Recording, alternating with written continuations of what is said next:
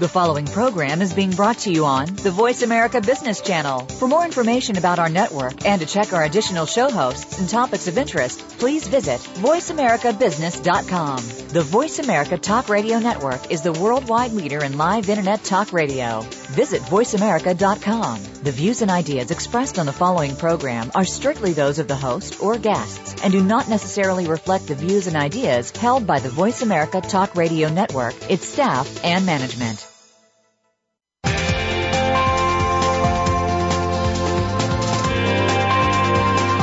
Welcome to a very refreshing hour of business talk.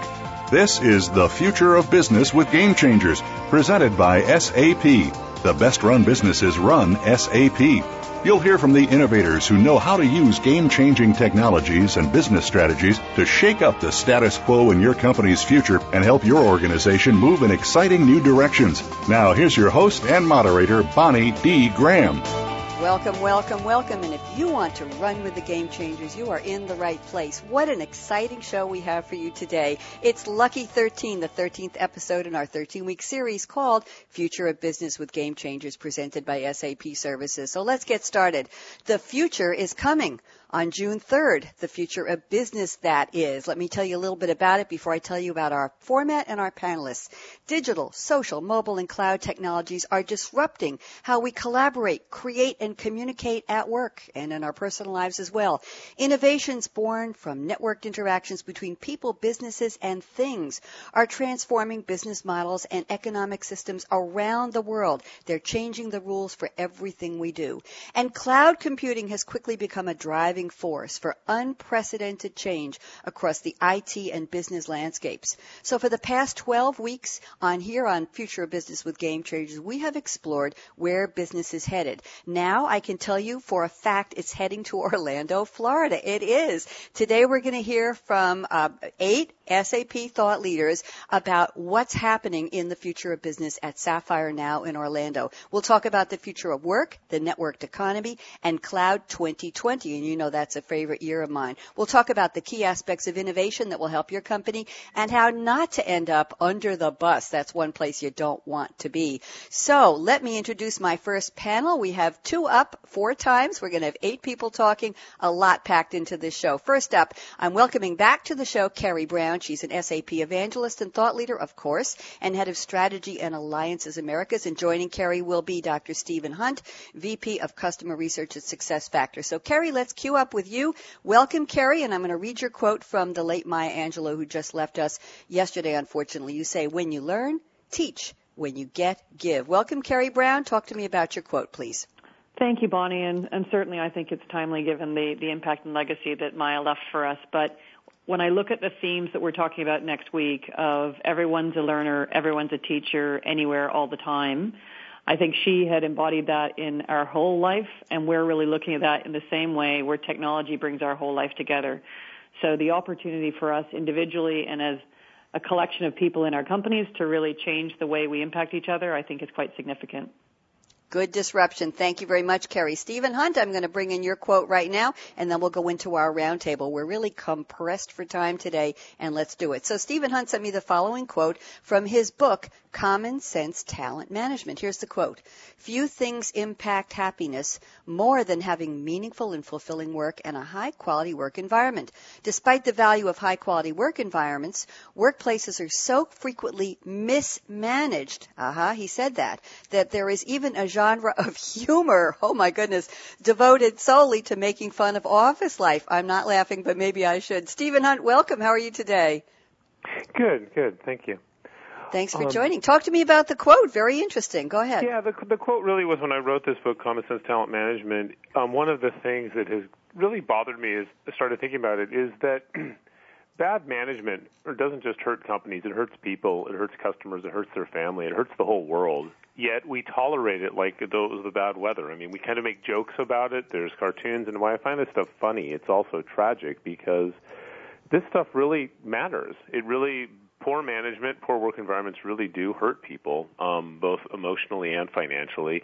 And the tragic part is we know how to manage effectively. So we could stop it.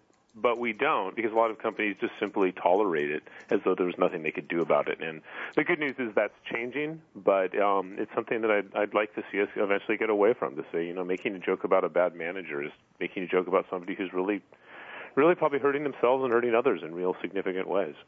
Stephen, where is the change coming from? Is it coming from a groundswell up from the bottom or down from the top? Or I know we're going to talk in a moment about millennials. Why don't you save the answer to my question? Let's get into our talking points. And Carrie Brown, I'm going to start with you. You sent me in your notes. You say everyone is a learner, everyone is a teacher, and learning happens anywhere and all the time. So let's apply this to your opening quote from Maya Angelou as well as to what Steve Hunt's talking about. Go ahead, Carrie. I think to Stephen's comment of, a working environment is somewhere that you seek to have a positive experience, and often coworkers are what makes a bad manager tolerable, because you do collectively come together, and that's really where I look at it in terms of everyone's a learner, everyone's a teacher. Traditionally, roles were much more fixed, and the manager was in charge, and everybody did what the manager said, and now you see a much more shared responsibility across organizations to be self-sufficient and or fend for yourself, depending on how you want to look at that.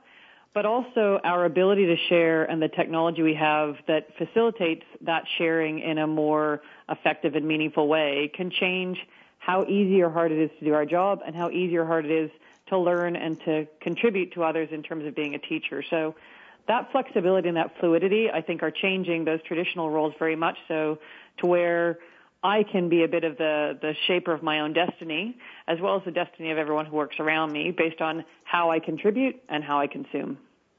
Thank you, Carrie. Very well put. Steve Hunt, thoughts on what Carrie just talked to us about? Yeah, I think I'd build on that. Sort of one, I do agree that sometimes employees sort of find solace in their coworkers. I think going back to what you said earlier, why is this changing? I think that there's two things that are happening that's changing. One is just the growing scarcity of skilled labor and the fluidity of labor, given sort of the way organizations are virtually staffed and global now. High-performing, high-skilled people are in demand. They're scarce, and if they don't like where they work, they can leave. It's much, much easier now than it was. So this creates a demand to create a better quality work environment. And the other thing that's happening at the same time, and thankfully, is because of technology, we're able to use the information we've had for quite a long time around what it takes to do effective management. But we just didn't use that knowledge because it was kind of locked up in journal articles. Technology now is allowing us to get that in the hands of managers, as well as to actually monitor what managers are doing, not in a negative way, but just sort of visibility and are you effectively engaging with your people? Are you setting clear goals, giving them good feedback, helping them with their career development, so that we make better managers? So these two things kind of coming together. The problem is more acute with bad management, but we also have better solutions at the same time. And these two things are coming together to actually create better work environments. On the positive side, if you look at the quality of work environments now, it's much better than it was 30 years ago, especially for it used to be non-traditional. Now it's not. Now it's typical, employees, such as, working women, which, 50 years ago it was much worse to be a woman in the workforce than it is now, and now most of the workforce is women. So it's getting much better, but we have a long way to go, too.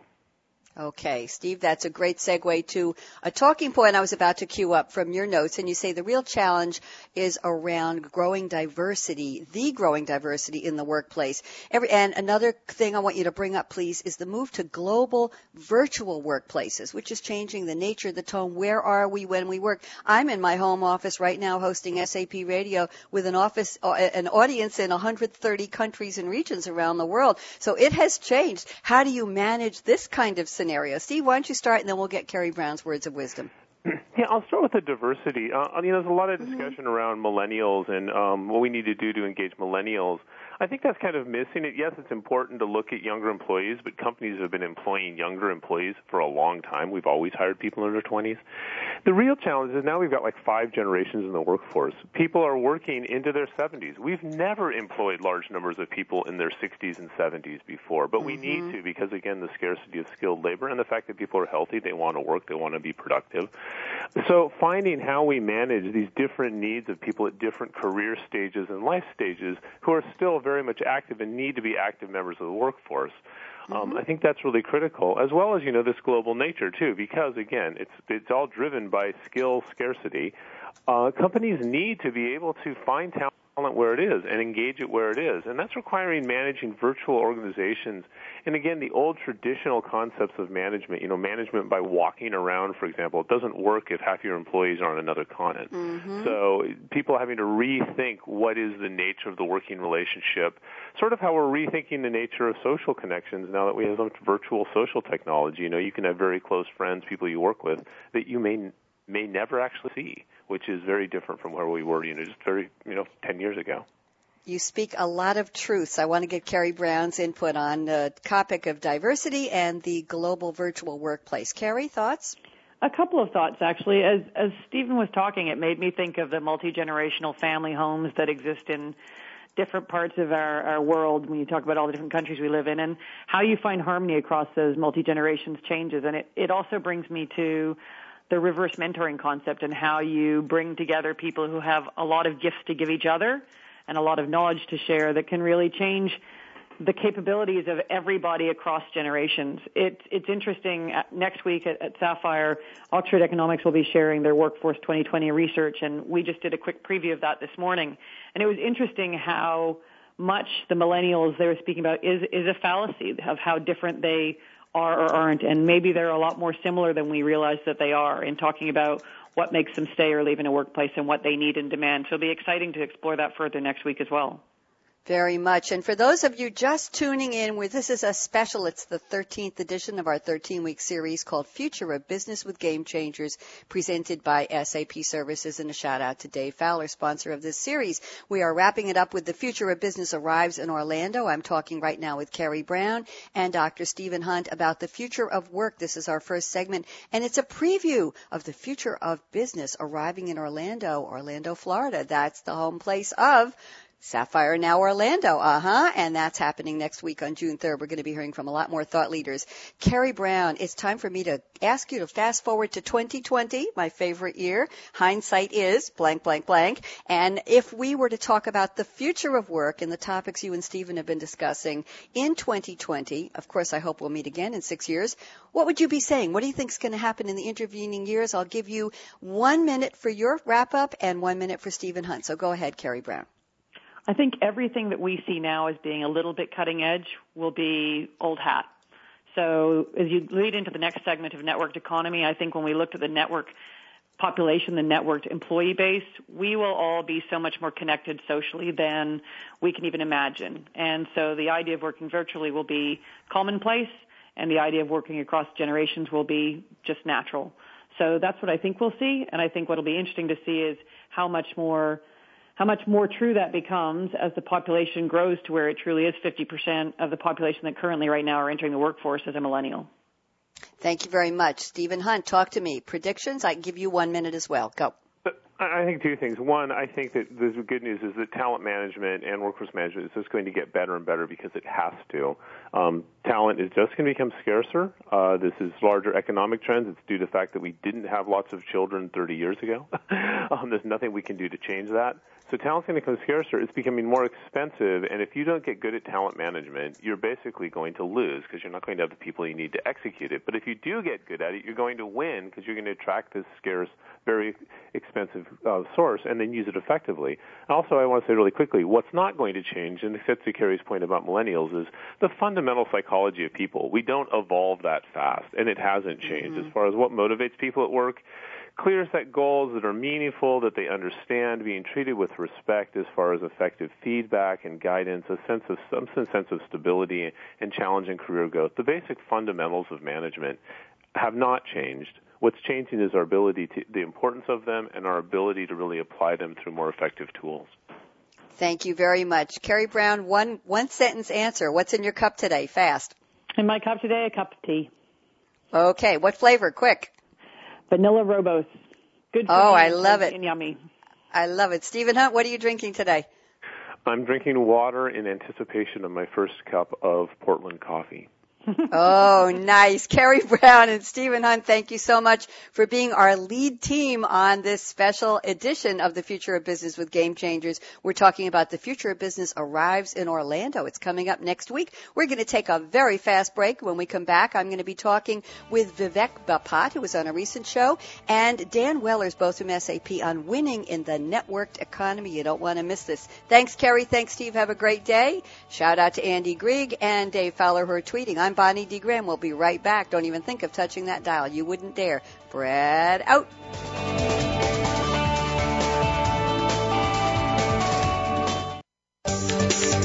From the boardroom to you, Voice America Business Network.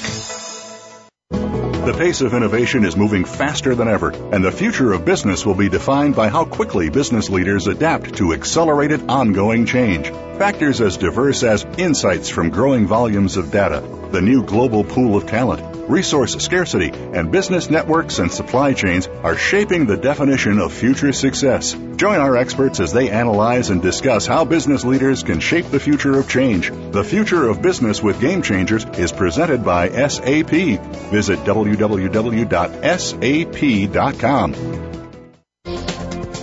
The business community's first choice in Internet Talk Radio. Voice America Business Network.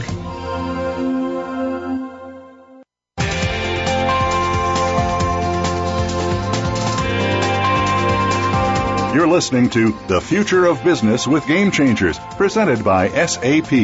Email your comments and questions to bonnie.d.graham@sap.com. And you're invited to tweet during and after the live show at Twitter #SAPRADIO. Now, let's get back to The Future of Business with Game Changers. Welcome back. Segment 2 of our special is titled Winning in the Networked Economy. My guests today are, on this segment, Vivek Bapat, Global VP of Marketing at SAP, and Dan Wellers, Senior Director, Strategy and Research at SAP. Vivek, welcome back. How are you? I'm doing great, Bonnie. Thanks. Great Good. to be on the show again.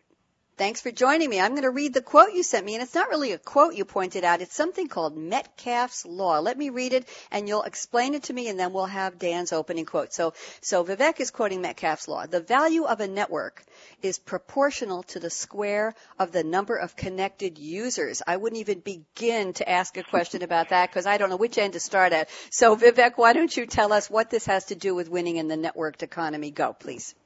I think, thank you, Bonnie, for that. I think this is a perfect representation of what the network economy is all about.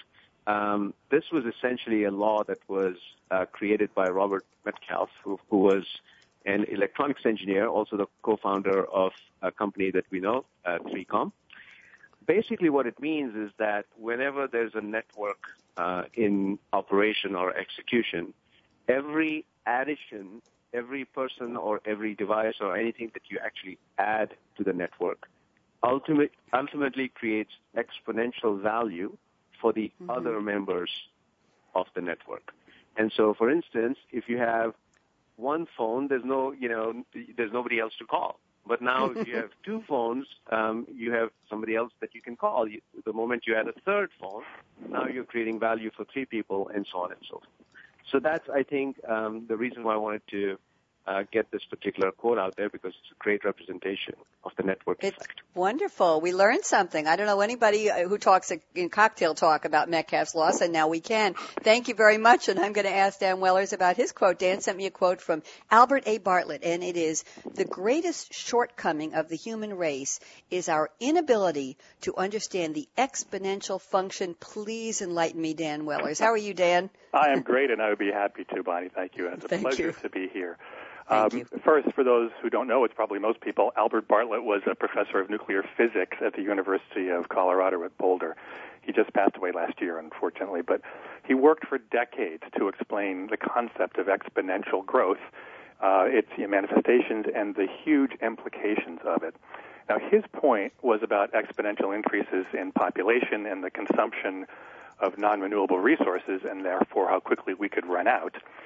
But I like the quote because, while I agree with Bartlett in that respect, I look at it from the point of view of technology advances. Moore's law originally predicted that computer power would double each year for only 10 years. but more was way too conservative. It's been over 40 years that technology has been doubling each year or every 18 months, and there's no end in sight. But our brains are not well equipped to understand this sustained exponential growth. You get really quickly to huge numbers after doubling like 30 or 40 years times, which we have. We can understand billions, but when we get to trillions, quadrillions, quintillions of connections across the economy, and there's the connection to the networked economy, this is an inflection point where we lose the sense of what's possible with technology. And it's where we are now, and we have to get our heads around it. Thank you, Dan. Good intro to our topic. Let's talk to Vivek about why the networked economy is so important for business.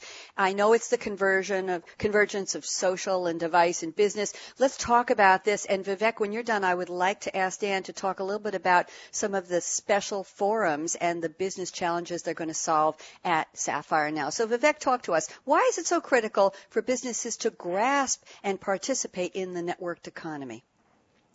Yeah, so Bonnie, it's a great question. I think in order to understand the potential of the network economy, I think one of the things we need to do is to just maybe peel back and look at history. And when we look at history from a productivity, from an economic growth perspective, and if you go back maybe 100, 150 years or so, what we've seen is three major inflection points. And what's common across every one of these inflection points was there was an introduction of a basic idea that was then brought to scale, which created opportunities in terms of productivity, jobs, skills, and so on and so forth. So the first one was the invention of the machine and the invention of bringing the machine to scale through mass production. That was basically the industrial economy. The second was the invention of computing. Is basically the invention of computer as a device and bringing computing to the masses at scale, and that was something that we triggered off in the 1970s.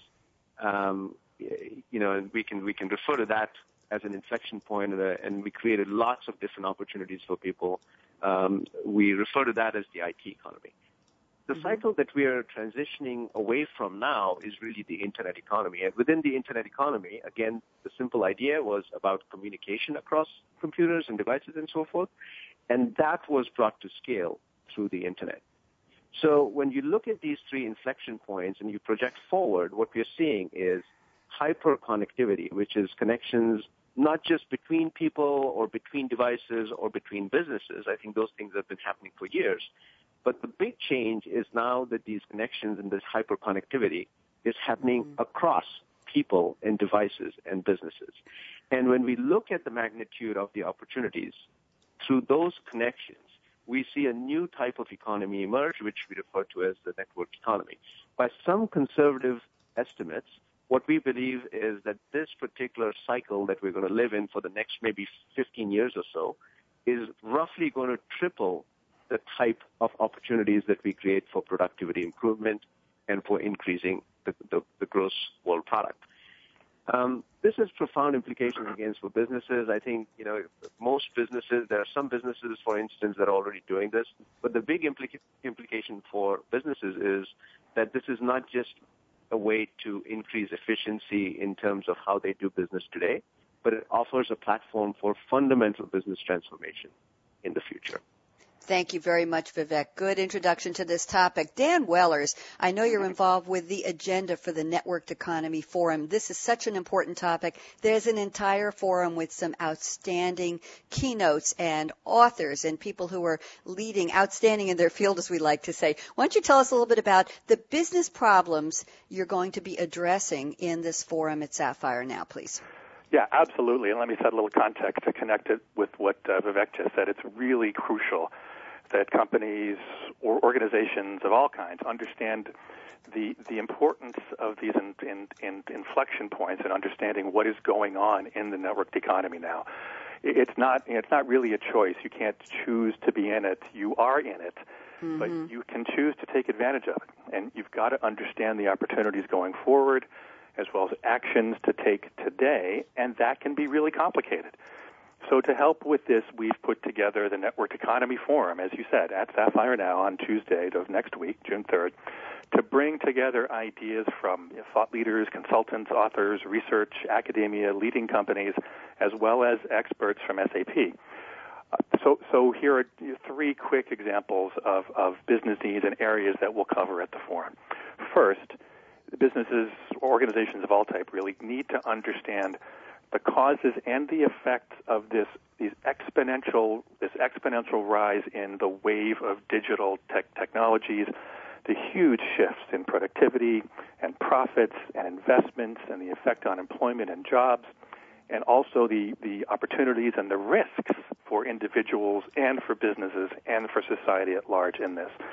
Our keynote speaker for the forum is Erik Brynjolfsson, is the author of The Second Machine Age, director of the MIT Center for Digital Business, chairman of the MIT Sloan Management Review, and he's going to cover this in his address, as well as things like the rise of machine intelligence and how analytics is transforming everything, and what this means for the economy as a whole. The conversation around the forum is on the economic implications of all of this, and he'll do this further in a panel discussion as well.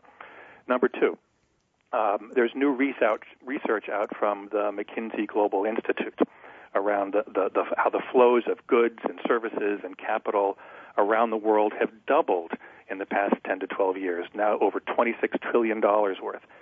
Over half of those flows are knowledge-intensive flows. And digitization is also transforming these flows, among other things, enabling small and medium businesses to instantly and inexpensively become global players. So what are the economic and social implications, and what are the challenges, and how do organizations navigate these flows to stay afloat? We'll hear about this from Michael Chewy, who is a partner from the McKinsey Global Institute and was one of the leaders of this study. And third is the area of business strategy. The networked economy has had dramatic effects on strategy, especially when you think about the standard choices that we know of operational excellence, product leadership, customer intimacy, and how to do innovation. And while these areas aren't new, what is new is how these technologies are redefining them. Innovation, for example, is now digitally mediated through things like crowdfunding, crowdsourcing, contests, idea markets. Mm-hmm. Customer intimacy has become collective intimacy. Product leadership has become solution leadership. So these have completely changed the economics behind these choices.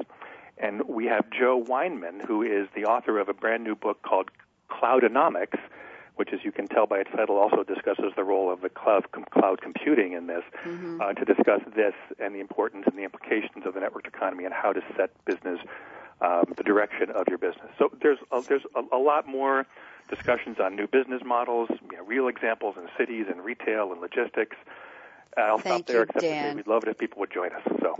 Well, I'm sure they will. This is very exciting. We have about a minute and a half left to this segment, so I want to get an opportunity to have Vivek Bapat tell us future of winning in the networked economy. Fast forward to 2020. In one sentence, Vivek, I'm really going to hold you tight to this because we're out of time. In one sentence, what will happen in the next 6 years to the networked economy? What will it take to win? All right, I'll give you 3 sentences. Go.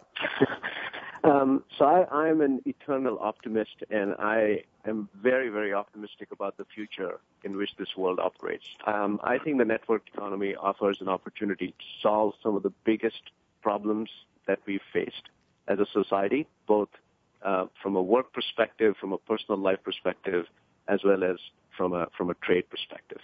So I'll just leave it at that, but I'm very, very optimistic about the future. Good. We love optimism. And Dan Wellers, I'll give you 2 sentences. The future of networked economy. What will it take to be in it and win it in 6 years? Go. Oh, that's great. Thank you. And I am also optimistic, but I think in 6 years that this idea of hyper-transparency is going to be everyone's waking assumption every morning.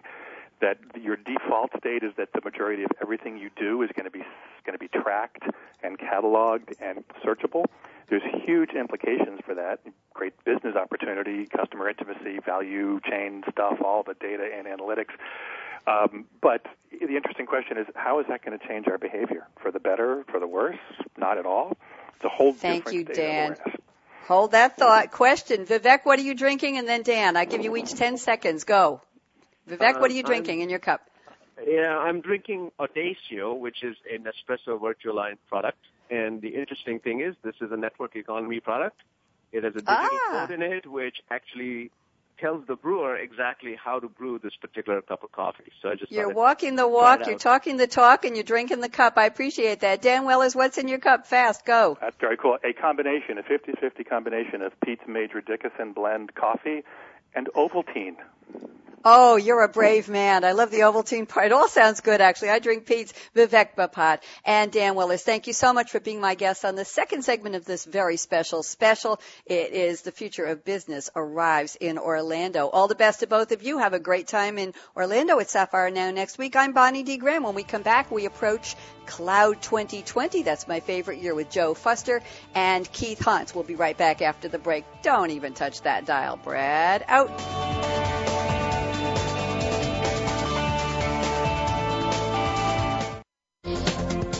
The business community's first choice in Internet Talk Radio. Voice America Business Network. The pace of innovation is moving faster than ever, and the future of business will be defined by how quickly business leaders adapt to accelerated ongoing change. Factors as diverse as insights from growing volumes of data, the new global pool of talent, resource scarcity, and business networks and supply chains are shaping the definition of future success. Join our experts as they analyze and discuss how business leaders can shape the future of change. The Future of Business with Game Changers is presented by SAP. Visit www.sap.com. From the boardroom to you, Voice America Business Network.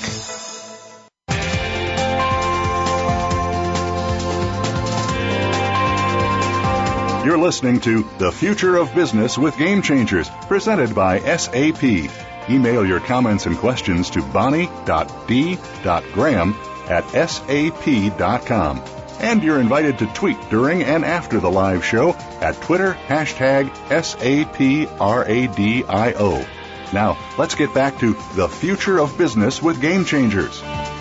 Future of Business arrives in Orlando next week, June 3rd. Can you believe it's June almost already? That's my OMG today. I'm Bonnie D. Graham. This is The Future of Business with Game Changers, presented by SAP Services. This segment is called Cloud 2020, and my special guests are Joe Fuster. He's the global head of SAP's customer engagement team, and he's joined by Keith Hunt, global vice president within the SAP customer line of business organization. So, Joe Fuster, welcome. How are you? Good morning. I'm fine. Thank you. Wonderful. You sound great. Let me read your opening quote and let's get started. You say, our customers can no longer manage their customers. Customer relationship management is an obsolete market segment. Wow, that's disruptive, Joe. The future of this market is omni-channel commerce, where every individual customer is treated and supported as an individual. What an interesting concept. Joe Fuster, talk to me. You know, Bonnie, this idea that we all want to be treated as individuals just seems like good old plain-fashioned common sense. And for the longest time, we talked about it as a business theory, but the systems couldn't keep up with it. And what's going on now and what the cloud has really brought upon us is it is very possible to disseminate all of this information about all of us as individuals right at the point of interaction. And hence this idea of omnichannel is now not just a business theory, but it's real. You and I can start any interaction in any channel and go complete it in another, right? So you're at home, you're at work, you're in your car, you're somewhere waiting, and you're on your smartphone or your browser, and quickly you go look at something of interest, right? You continue with your day, you catch a gap between radio shows, you catch a gap between meetings and businesses, you take another quick peek at something. You're on your way home and you're off to complete your transaction. And you could be in every different channel simultaneously. So it's really very interesting because we do have the ability now for all of us to be treated as individuals, whether it's in the consumer sense or whether it's in the B2B to C sense. It works both ways. Interesting, Joe. We used to poke fun, I think, at the me generation. Me, now, I wanted, the make. Now we're back to make for me, and it's a good thing. It's something people are looking forward to. So I sense this is full circle. And, there's a French phrase I love. It's plus ça change, plus c'est la même chose. More things change, the more they stay the same. So we're back to the individual. Isn't that refreshing? Let's talk to Keith Hans. Keith sent me the following quote.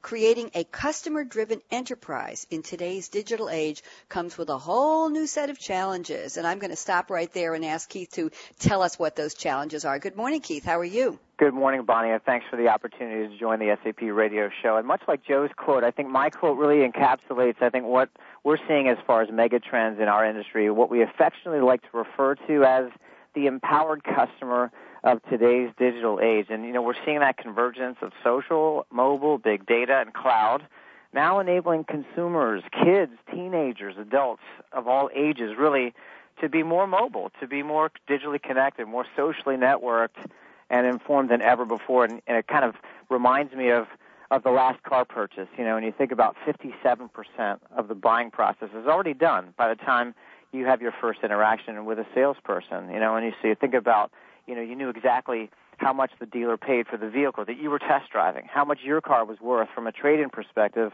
and what other recent buyers have said about their buying purchase online. And so you think about that and the Internet commerce emergence back in 90s, thinking that buying a car online was the number one most desired retail transaction because of unfavorable experiences in a dealership. And now transacting business via the cloud and buying direct from a manufacturer in the area of, let's say, a Tesla, like I know a lot of our listeners out there may be considering. I mean, that omnichannel commerce trend, I think, is going to continue well beyond 2020 in a whole new way. Very exciting. A quick question for you, Keith. Is omnichannel commerce, are we talking about a specific part of the buying community or a generation? You know where I'm going with this. Is this something that will be embraced by, let's say, the younger half of the workforce who have money to burn, or people in the older half who are no longer working but have disposable income? Who will embrace omnichannel? I'm just wondering about where is this going in terms of what part of the population will say, wow, this is for me. How savvy do you need to be to take advantage? Quickly, what do you see? I think it's highly prolific. I think about, my kids and the second screen and the screenagers, as we call them. They're never far from their cell phones, and that is their number one communication device. And I also think about now, as I travel the world in support of SAP's mission, I see, just as many iPhones in the hands of business people, and now that we're, offering business people and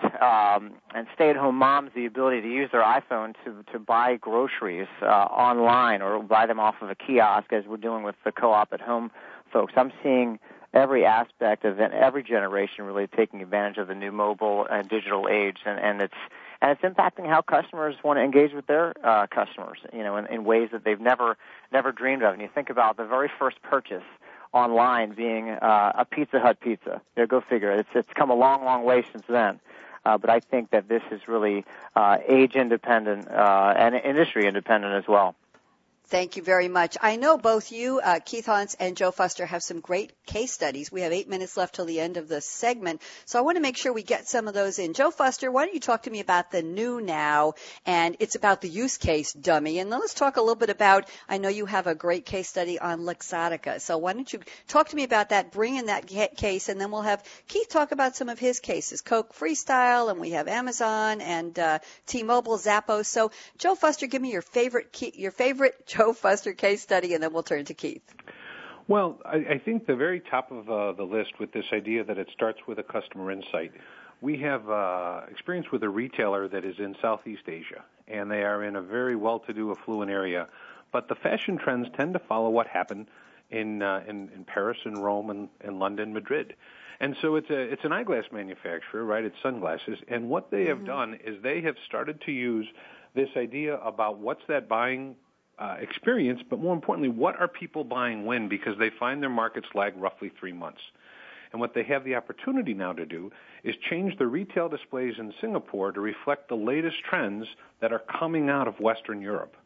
And in doing so, they are actually coming in very quickly with insights about style and fit and lifestyle and mixing up, again, the retail experience just within 60 and 90 days. And they're doing this across millions of customers. So this idea that they can have a theory, segment it, test it, and bring it out to market within the same quarter in a different part of the world is becoming very real. And, I always say it's about the use case. If we think about some of the things that all of us know how to do empirically that actually make us very happy. My favorite one to talk about is the ATM machine. The ATM, the use case there, you, me, and everybody else want to put a card in and get some money out. And they're advanced enough to know where I'm standing, so what kind of money should come out. And it doesn't matter if I speak the language or not. As long as I can get that PIN code correct, it works out. You know, that use case is very uncomplicated. And when does that ATM annoy me?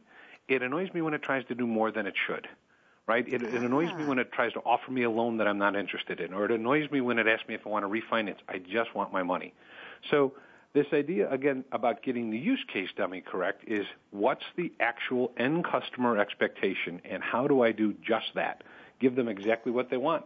And it really kind of comes all the way back to this idea then all of this theory is start with an insight. Every one of us would like to know how we compare to others. All of us would like to know how my business profile is compared to another.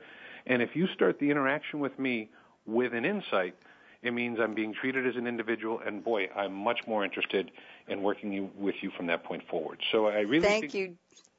Thank you, Joe. We have to give time to Keith, but I was going to say that I'm waiting for the ATM to know that Bonnie's tired of getting just 20s when she takes money out. I want some 10s once in a while. Please ask me if I want 10s. Imagine that. Keith Hans, I want to talk about, let's do some of your favorite case studies and let's focus on, tell us how we're doing, the importance of driving a customer-driven culture focused around their experience now and in the future. Talk to me about T-Mobile and Zappos, if you will. Sure thing. And I actually would like 50s and 100s out of the ATM. I love Joe's use case example on the ATM machine.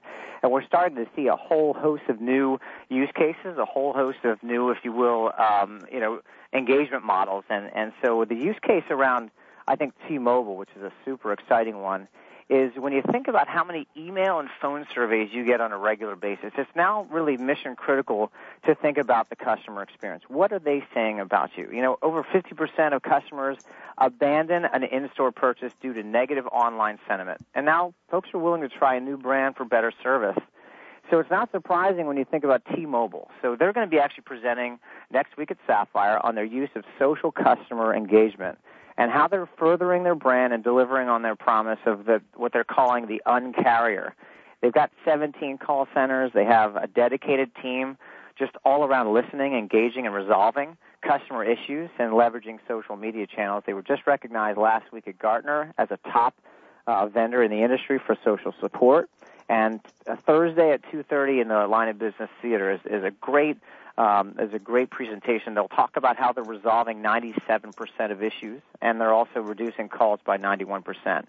And then, of course, there's Zappos and many other great examples. They actually believe talking to customers, go figure, is the best way still to find out, you know, how well they're doing. And they have some of their customer service agents have recorded some of the longest calls in the customer service industry, over an hour in some cases, just to find out how well they're doing with the average woman, go figure, buying a dozen pair of shoes over the Internet and taking advantage of free shipping both ways and really taking that online shoe business to the next level at $1 billion plus. And they actually are sharing those insights in terms of how to drive a customer-driven culture and better service customers with, you know, a Zappos Insight corporate training program that they've offered. So exciting news there, and that total commitment to that customer-driven culture. And there's others, you know, like Coca-Cola and even SAP. As we've rolled out, you know, 17,000 iPads, we've really changed the game in terms of customer engagement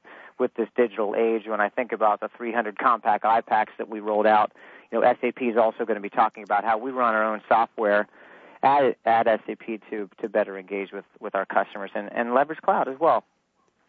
Thank you, Keith. Great points all. Love the case studies. I'm going to give each of you about 30 seconds to tell me, Cloud 2020, predict what it will be like in 2020. Joe Fuster, talk to me.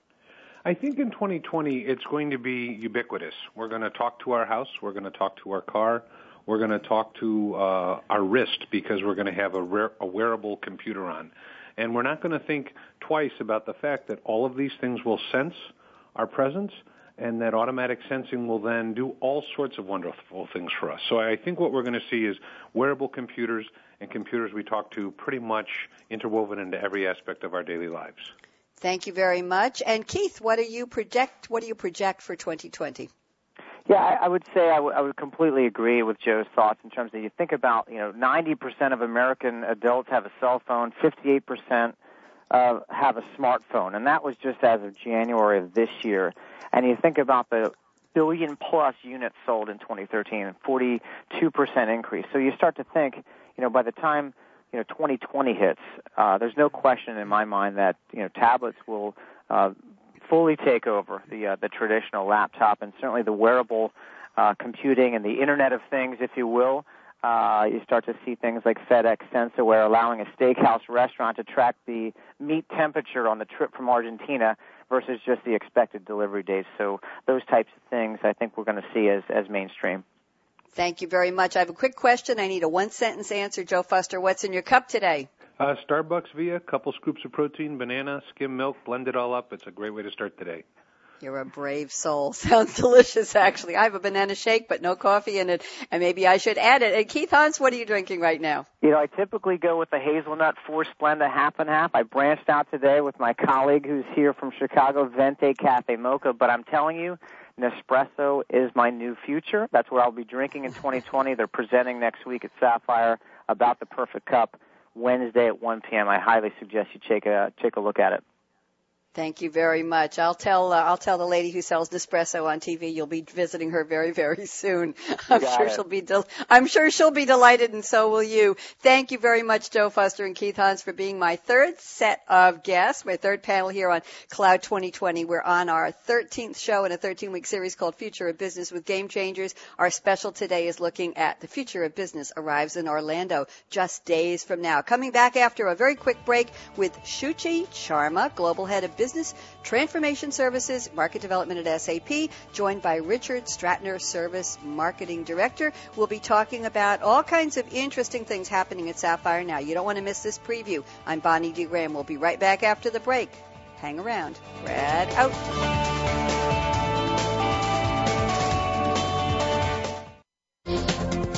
The business community's first choice in Internet Talk Radio. Voice America Business Network. The pace of innovation is moving faster than ever, and the future of business will be defined by how quickly business leaders adapt to accelerated ongoing change. Factors as diverse as insights from growing volumes of data, the new global pool of talent, resource scarcity, and business networks and supply chains are shaping the definition of future success. Join our experts as they analyze and discuss how business leaders can shape the future of change. The Future of Business with Game Changers is presented by SAP. Visit www.sap.com.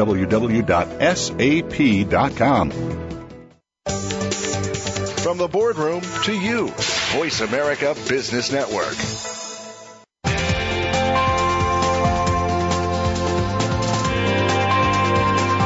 You're listening to The Future of Business with Game Changers, presented by SAP. Email your comments and questions to bonnie.d.graham@sap.com. And you're invited to tweet during and after the live show at Twitter #SAPRADIO.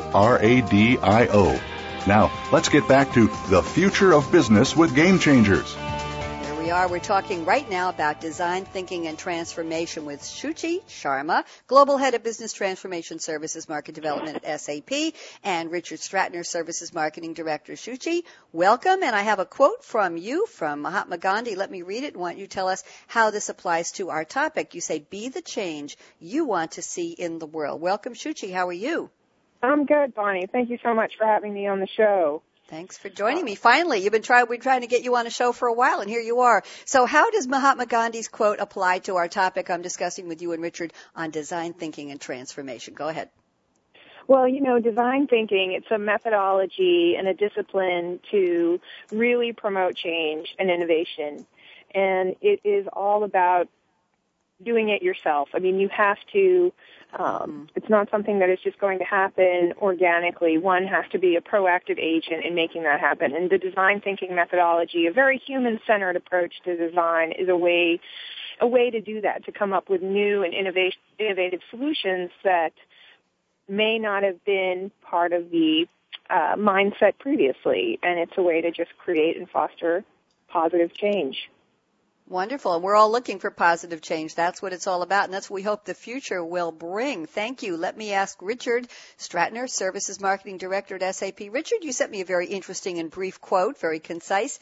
Make your dreams a reality. Is this a subset of Mahatma Gandhi's quote? I wish I could claim that. No, it is a subset of perhaps my own brain.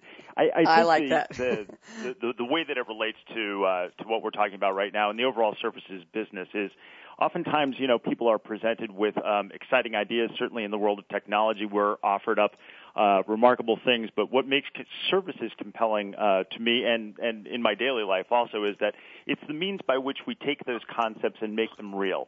We don't just say this could be. It's the nuts and bolts. It's how things actually happen on the ground, and it informs a lot of what I do. Okay, thank you very much. And let's dive right into, we have a very short segment right now. We got about 8 minutes left total. So we're really going to compress this. Let's talk about design thinking methodology. Shuchi, you want to start us off with a little bit of an intro to this? And Richard, I want you to chime in so we get a really robust definition and people understand what they can see and hear at Sapphire. So go ahead, Shuchi. Design thinking methodology, what is it? Well, Bonnie, it's a methodology that's actually not new, but is certainly gaining momentum and becoming a part of many corporate cultures. And it's basically a human-centered approach to design. It's a discipline that matches people's needs with what is really feasible from a technology perspective, and then what can also develop into a viable business model that really takes those ideas and converts them to value for the customer. Keith and Joe talked a lot about helping customers think about their customers and embracing the convergence of technology that allows them to be a part of this networked economy we're seeing grow and expand at a very unprecedented rate. That's creating all sorts of new business models for customers. And in order to take advantage of that and change within your organization, design thinking is a way that really breaks the mold and helps organizations think out of the box to embrace some of these new innovations that can take their business forward into the next phase of growth. Thank you. Richard Stratner, thoughts on what Shuchi said and your thoughts about, is design thinking for every company? Is it something every company can understand and embrace and put the right people at the table in the think tank, if you will, to make it beneficial? What's your perspective on that? I think it is applicable across all businesses, industries, geographies, because at its core, a company may have a particular service or product that they're offering, but its core content is really it's the human element, it's workforce, and utilizing something like design thinking to tap from a number of different resources within that company and bring forward those elements that in a collective can help a company move forward or take that next step is a universal concept, and I think so. Consequently, it does have broad applicability. Okay, thank you very much. Yeah, go ahead, Shuchi. Sorry, Ronnie. One of the main tenets I just want to emphasize is that it's empathetic. It really focuses on what is right for the customer and what is right from a human perspective. And I think that's one of the most important things that can often get lost as we embrace technology. People will create solutions that are just perhaps not entirely user-friendly, but this really brings back the focus to what a person would actually benefit from. Thank you very much. I also notice here in your notes, Shuchi, you say that it's different from what's just cool about technology. It's what is the human aspect of design. So you're bringing people into the design equation early on. That's a great point. Richard Stratner, I want to talk a little bit about the value in how do you sell services versus a piece of software in terms of live engagements. Talk to us about that. Sure. Well, it's an interesting concept because oftentimes, a piece of software is something that you can demonstrate. You can touch it, you can feel it, but a service is so often associated with a human engagement, be it from a consultant to an organization or within an organization. So what makes what we're doing at Sapphire next week so compelling is that we're effectively providing a demonstration, a 45-minute brief interaction with the design thinking concept. So over the course of the Sapphire, 3 times per day, we'll be running design thinking workshops that are about 45 minutes to give people a sense of what they're like. And I think what makes them most compelling is they're not simply a presentation of this is what design thinking is. We're actually going through exercises with case studies for those who attend to get a sense to touch and feel what this could be like were a full design thinking engagement be enacted at their organization.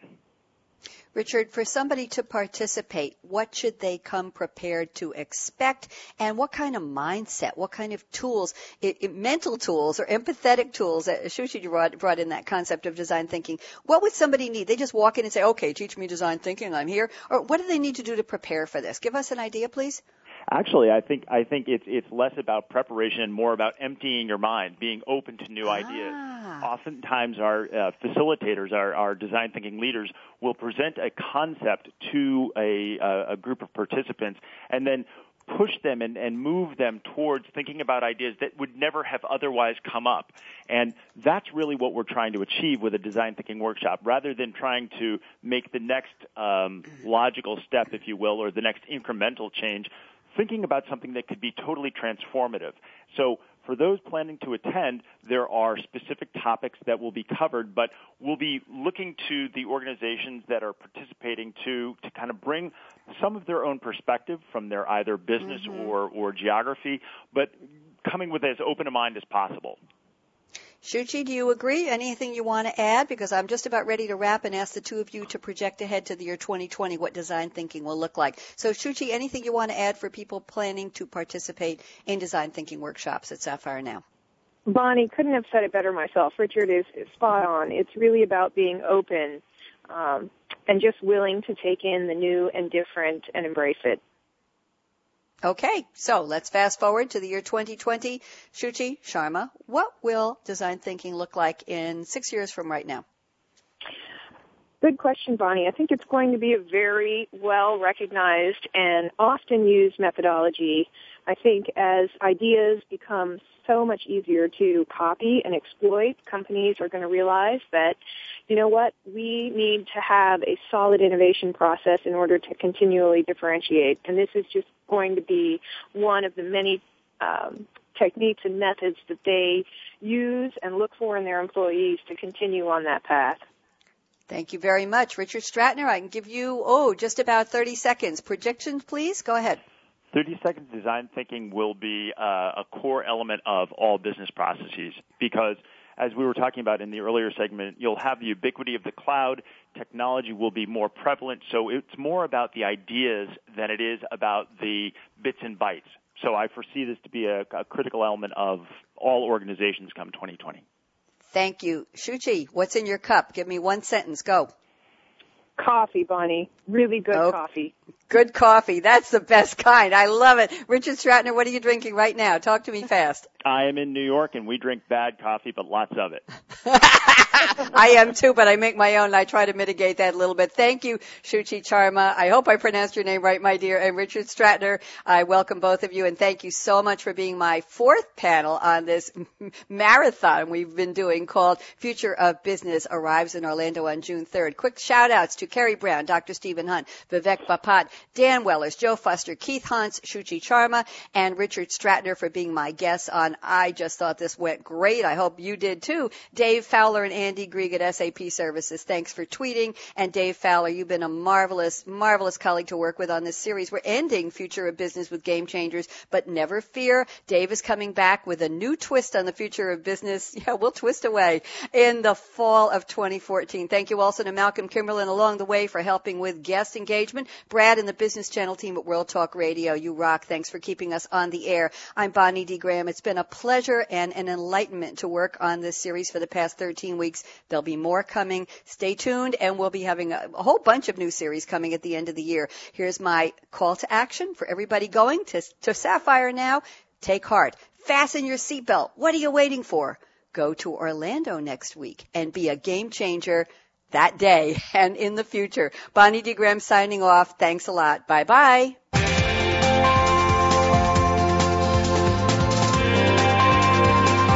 Thanks again for tuning in to The Future of Business with Game Changers, presented by SAP. The best-run businesses run SAP.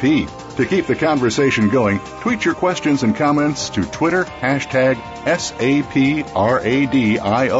And please join host Bonnie D. Graham again next Thursday morning at 7 a.m. Pacific Time, 10 a.m. Eastern Time on the Business Channel.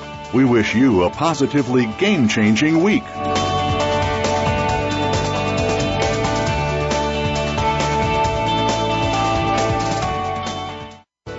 Thanks again for listening to the preceding program, brought to you on the Voice America Business Channel. For more information about our network and to check out additional show hosts and topics of interest, please visit voiceamericabusiness.com. The Voice America Talk Radio Network is the worldwide leader in live Internet talk radio. Visit voiceamerica.com. The views and ideas expressed on the preceding program are strictly those of the host or guests and do not necessarily reflect the views and ideas held by the Voice America Talk Radio Network, its staff, and management.